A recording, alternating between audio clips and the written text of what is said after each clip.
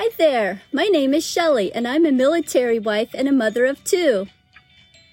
Hello, I'm Paula, a missionary in Puerto Rico. Paula, I'm Cindy, missionary to Mexico for the last 29 years. And today we are also joined by our friend Amy Lostroh. We're so glad you listening friends are coming along with us each week on this journey of discovering what really matters in life from a biblical and a practical perspective. Choices. They come at us from many sides, right? We choose to get up in the morning, what to wear, what to eat, or what to do with our time. No matter how old we are, it does matter that we make good choices because it will affect not only our lives, but also the lives of others. Our friend Amy had to make some tough choices that made a huge impact in her life and in the lives of her family. It's great to have you joining us today, Amy. How are you doing?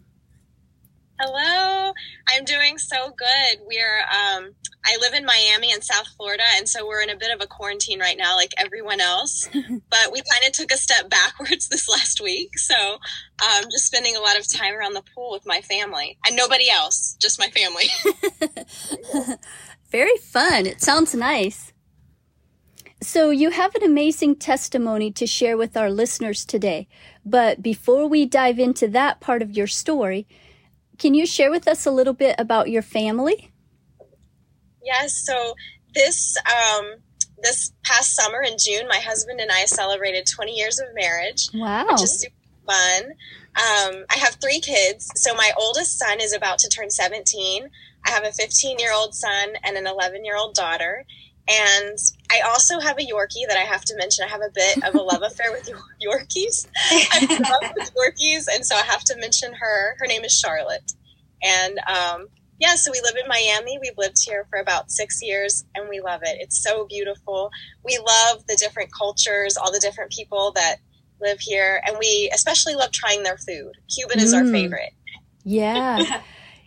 That sounds very neat. There's a lot of Hispanics in Miami. Right? Oh, yeah. I have a good friend from Puerto Rico. Actually, I know several people from Puerto Rico. Mm. Oh, very good. They're great people. Yeah. So eating all that Hispanic food, have you learned, can you speak Spanish? Oh, no, it's terrible.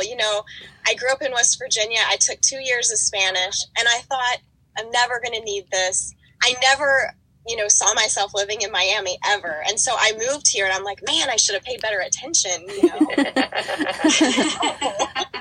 Eat enough hot chilies, you'll be able to speak Spanish. That's not true. That's what they told me, and it hasn't worked for me either, but just thought I'd say it. Yeah, they used to tell me that as well, but yeah. Pretty sweet. So you've been homeschooling. Yes, I have. And that's what's funny to me is I grew up in a public school, went to public school my whole life. And back in the 80s and 90s, nobody really homeschooled. So I only knew of, I think, one family that homeschooled. And I just thought it was the worst thing ever. I'm like, who would do that to their kids? I'm like, they've got to have social interactions and all of these things. And I was so anti-homeschooling. But my freshman year in college, when I was 18, God really moved in my heart and my mind, and he just changed me completely. And I became just, all I wanted to do was get married, have kids, and homeschool my children. My husband is one of 9 kids, and he was homeschooled. So I feel so blessed that God, he literally made my dreams come true, that I'm able to homeschool my kids and stay at home with them. So how long have you been homeschooling, and how has that gone for you all? So from the beginning. So my son, almost 17. So yeah, we have always homeschooled, and I love it. It's worked out so great for our family. I love having control over their education and the children, their influences around them. Mm-hmm. Just watching them grow. Yeah. That's great. That's sweet. Great. So do you like to teach the little guys or the big guys? I'm going to be real honest here. Teaching a kid to read is a feat. So I'm glad I'm past that. Not in division. Division yes. just about killed me. I thought it was going to take me out. On kid number 3, I'm like, hard. Well, you're talking about that. I am helping a girl, I'm tutoring a young girl on Mondays and Thursdays with multiplication. She does not get, you have 3 groups of 5. Rather than counting them individually, you just have 3 groups of 5, so it's 15. But she does not get that, because, 3 times, 3 times 6, add 3 more. So, yeah, division, I'm sure it has to be even worse, trying to get that through their heads. We used to have a joke because, when they teach you division, you start with 6 divided by 3. And then they add another number and it'll be 24 divided by 3. Every time they added another number, my boys were like, we don't know how to divide. And I'd have to reteach them. And so it became this huge joke where they would actually laugh and come up to me and be like, Mom, I'm so sorry, but I need help. I don't know how to divide again. And so my husband would come home from work and he's like, how was school? And I'm like, I taught the boys how to divide again. But now I'm past it. Praise the Lord. Yes. Great. Wow. Well, good job. They say this, the division, the way they teach in schools now is completely different from how we learned to do division. Mm-hmm. And so I haven't seen it, but I've heard it's very different from what we learned, how we learned to divide. Yeah. I'm doing it the old way. I'm doing it the 80s and 90s way. There you go. Yeah. What I know. Right. Yes. What curriculum have you found works best for your family? So that's the interesting thing about homeschooling is that that changes. Yes, absolutely. A lot. I mean, we've used a lot of Abeka, and I've done the accredited version, we've done everything. So, and I think that's a huge perk of homeschooling is that when you meet challenges and things aren't working, maybe in just one subject for one kid or whatever, you can change course. You can totally change where you're going to better suit your kid. Yeah. So they're able to grow and learn like they need to be. Yeah. Very good. So life sometimes brings a lot of challenges for us, some tough choices. I got word that you've had a few tough choices in your life. Can you tell us about them?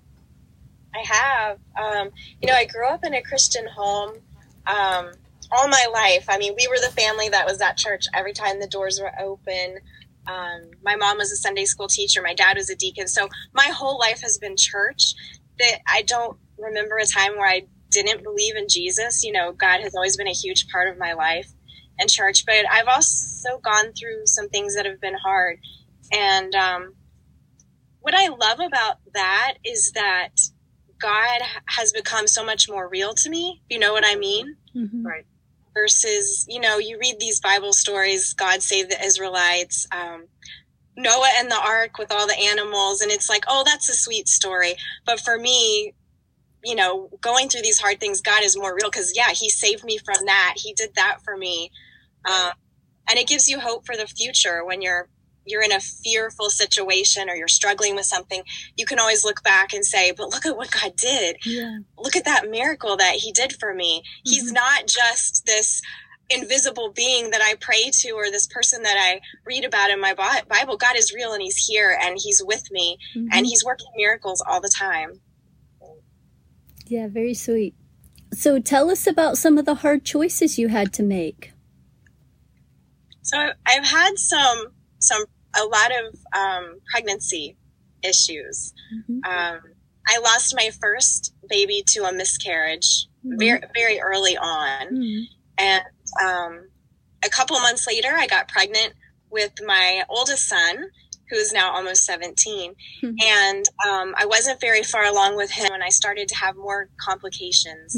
And, I went to the doctor and found out that I had a subchorionic hemorrhage, which is just a bleed inside of your uterus that if it grows could take your baby. Wow. And it was very scary. It's actually not super common from what I was told. I remember my doctor saying, if you're driving in your car and you slam the brakes on, too suddenly or whatever, it could cause the bleed to spread and you could lose a baby or whatever. It was very, very scary, especially because I wanted a baby so bad and had just experienced this miscarriage. And so that pregnancy, I had so many doctor appointments, so many ultrasounds because they wanted to check this and make sure that it wasn't growing, that my baby was okay.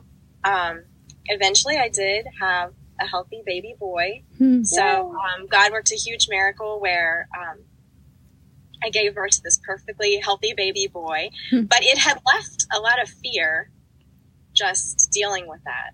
Of course.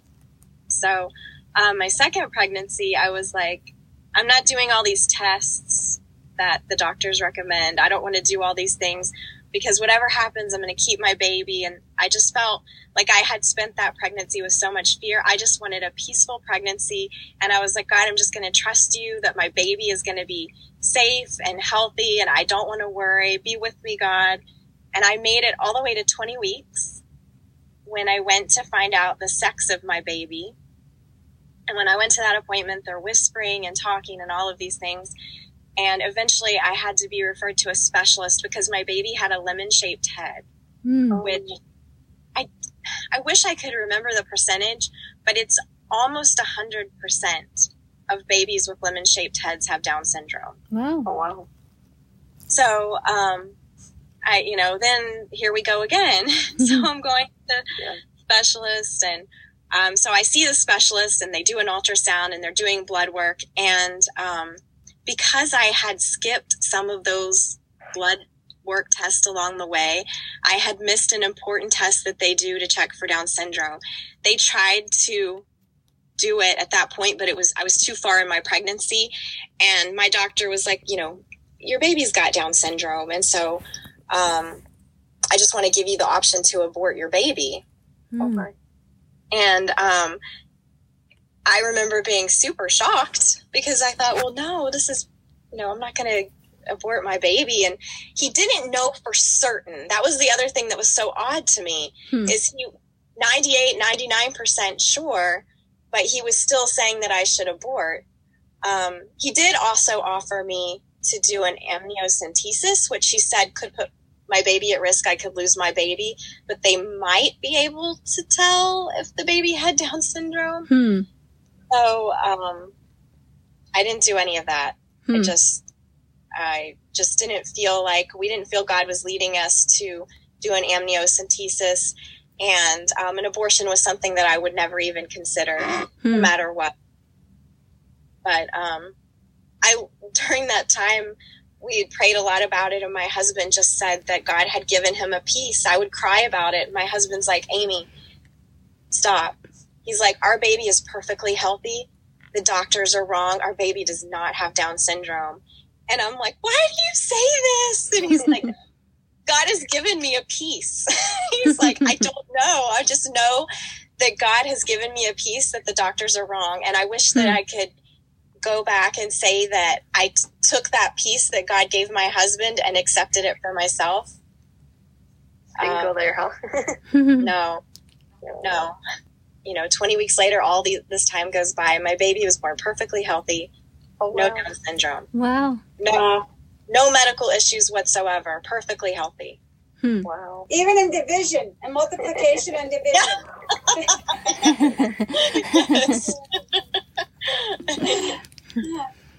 And to think that you would miss that blessing today if you would have made that choice. Exactly. Yeah. And how many others? I don't share that story often, but I have shared it a few times on Facebook with friends. And every time I've shared it, several people say that either happened to them or that someone in their family close to them had the same thing happen. Wow. And so it makes me wonder how many people have had abortions based on a doctor's opinion. Not knowing. Right. Exactly. Yeah. So thankfully you made the right choice. But what about ladies who either felt forced into having an abortion or maybe actually have had one? What words of encouragement do you have for them? everyone makes mistakes. I mean, we all do things that we regret as we go through life. You know, no one's perfect, right? But God has grace to cover all of our mistakes. You're never out of reach from God's grace. You can't get away from it, no matter how hard you try. And so, I think if you've made a decision like that, you just need to realize that God forgives you, and that He loves you. Right. His grace is far-reaching. Yes. Very good. Well, and this is going a little bit off of where we've gone, but you know, a lot of your fear obviously was attached to losing your first baby. What did you find was useful for you to overcome that fear, overcome that loss? Because that's a huge thing and especially when you lose the first one, because that was your dream baby. And so what did you find helpful to you to get you past that fear to the point of, okay, I'm okay? You know, I'm not perfect with the fear thing. I am a worrier, and that is something that has been a battle that I have fought over and over and over throughout my life. And recently I was reading an author that I love, a Christian author, started talking about in this little email that she sent out about a casting bowl. And I'd never heard of it before, but she suggested that you just get a random bowl in your house, whatever, random container. And when you start to worry about something, write that worry down on the piece of paper and give it to God and pray to God and say, God, you know, this is a fear, this is a worry that I'm dealing with right now, but I don't want it. I want to give it to you. And then you pray over that and you cast it into the bowl. And so I had read this idea and I thought, goodness gracious, I need to try this. And so I did. And I did it for a few months. You know, every time I would worry, I would just write my worry down. I would pray over it. I would give it to God and cast it in my bowl. And I just went a few weeks ago. I decided I hadn't used it in a while. And I thought, let me just go look at my worries and see whatever happened with all of that. And so I went and counted them. And I can't remember exactly. I want to say like 18 in my casting bowl, 18 worries. And do you know that none of them came true? Very good. None of them. Like, how much time do we waste worrying over things that never happen? Yeah. That's a great idea. Well, they say 95%. Well, they say 95% of our worries never come true, or I think the number's actually even higher, but it's close to there. Wow. Mine was 100, so you got 100%. That is well not done. Good. I could have done better things with my time than all that worry. So. A casting bowl is a good idea. I think I would need a casting bucket because I have probably a few more worries than would fit in a bowl. But yeah, it is. It's just laying them at the feet of Jesus. We give them to Him, and instead of taking them back and keep worrying about it, just leave it at the feet of Jesus. So, well, one thing I found that it works, you know, like when we're going to go grocery shopping, we're always thinking, oh, I need to get this, I need to get this, I need to get this. And we're our mind's going over and over and over that. But if we make a list, then our mind relaxes and it helps us. And I think with that writing down too, it's the same thing of, okay, it's wrote down, now I can dump it. You know, I don't have to hang on to it. And then, of course, taking it to the Lord. Yeah. Right, and having something, I think, well, for me personally, having something physical that I can do, like, besides just praying about it, like remembering, okay, Amy, remember this morning when you cast that worry into your casting bowl? For me, it was very, very helpful. And then also, you know, if you're just keeping these worries bumbling around in your mind and you're not able to go back and look at them like I was, I mean, now I'm able to see, look at all that time. Yeah. There's a quote that I love, and I have it written down on my phone. Worry is a waste of imagination. There you go. Yeah. Because it steals our creative juices, right? It does. But having something tangible like that to just write it down and, you know, get it out of your mind or even out of your sight. Yeah, very good. I have something on the flip side. I will write down when there are blessings, and I'll put them in a bucket. And then that way, when I'm discouraged, I'll go back through and look, oh, one day I had a glass Pilot's bowl that has a lid, and anything that falls on the floor here breaks because the floor is cement, so everything breaks. And that day I had it and it slipped through my hands and it didn't break. I wrote that down and I put it in my box because, like, Lord, that you protected that bowl from being broken, you know. So yeah, excellent. I have a flip side, but I like your idea and I'm going to do that. Oh, that's really amazing to hear how God helped you on the fearful side of your pregnancies. I know you had some blessings that happened with your daughter, Audrey, and we'd love to hear about that.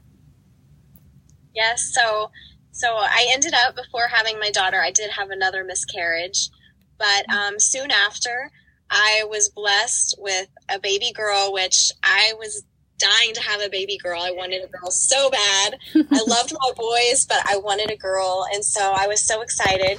Oddly enough, I ended up with her having another subchorionic hemorrhage, which again is really rare, so it'd be super rare for someone to have two, but I ended up having one with her. Luckily, that one healed pretty quickly, and I was able to continue pretty normally. I did get my testing done this pregnancy, though. I was back to getting tested again. After the Down syndrome scare, I was like, okay, I'm going to go back and do all the doctor tests. But anyway, I made it to the delivery day. Everything was going super smoothly. I was in labor. Things were going perfect. The nurse came in and she checked me. She's like, everything's amazing. And she was getting ready to walk out when my doctor came in, and he was on his lunch break, and he's like, well, how are you doing? And just talking. And, you know, the nurse mentioned that she had just checked me. Everything was going well. And he's like, okay, well, I won't check you then. He's like, you know, I wasn't going to come in. This was just a last minute decision. And we talked a little bit more. He turns to walk out. And then all of a sudden he turns and looks at me and says, you know what? I'm going to check you. I'm here. I know she just checked you, but I'm just going to check you real quick. And so he ended up checking, and my daughter was coming down the birth canal with her arm wrapped completely around her head in such a way that if she had continued down the birth canal, it would have severed nerve endings like in her arm, under her arm, and she would have been paralyzed. Wow. Wow. He did not tell me that because he knew that I was afraid of C-sections. I had told him before. So he did not tell me. He just looked at me and said, I am so sorry. And they immediately prepped me for an emergency C-section. They swooped my husband away. He explained everything to my husband without me there, so I had no idea. They did the C-section, and my daughter was born perfectly healthy. She's not paralyzed. Her arm, you know, she can move all of her limbs. But I just remember, you know, he wasn't a Christian. And I just remember going to the doctor for all my checkups with all my kids. Cause you know, I homeschool, I didn't have family. So when I go for my OB checkups, I have a whole gang of children with me. And he would pick Audrey up and he would move her arm and make sure that she was able to move it and everything. And he was like, I'm so glad she's okay. Wow. And for me, that was such a reminder of how, here again, God saved me. Like, here again, God came and did what he does best. And I'm just so grateful. Yeah, that's very sweet. I think of the verses in Psalm 139:14 that says, I will praise thee, for I'm fearfully and wonderfully made. Marvelous are thy works, and that my soul knoweth right well. And God did that for you. He created, you know, even if your children would have had Down syndrome, it would still be a perfect creation of God because he makes no mistake. He's like the potter who can make what he seems is good to him. You know, he's the creator. And so I think that's very sweet, your testimony. Well, I thought something cool. You know, I always love how the Lord meets us where we're at. And, you know, he knew he had a fearful daughter. And so he gave her quite a few miracles just to prove he was there. And I think that's cool. Well, thank you, Amy. It's been a delight having you with us today. Do you have any closing remarks that you would like to make? Just thank you for having me on your show and letting me share my story. I mean, it's not something that you typically share. I don't think I've ever shared all of this with anyone. So thank you for allowing me to share it today. Yeah, it's been very sweet. And I know the struggles you've gone through, even if it's not struggles with, childbirth or something, anyone can relate to the struggles of having fear. And I think when we cast those at the feet of Jesus, then he can take them and give us the courage to walk through those hard choices in life. Creator God not only made us, but he has put within each of us the knowledge to understand that we were created by him. As we allow God to help us through tough choices in life, we will experience his wisdom and his power to make right decisions. One of the wisest men who ever lived was King Solomon. In his book of Ecclesiastes, found in the Bible, Solomon talks about sorrows and the futility of a life without God. And in his concluding verses in the book of Ecclesiastes, King Solomon says, "Let us hear the conclusion of the whole matter. Fear God and keep his commandments, for this is the whole duty of man. For God shall bring every work into judgment with every secret thing, whether it be good or whether it be evil." Until next time, look to the Lord, because it does matter. See ya. Adios. Bye for now. Bye. God bless.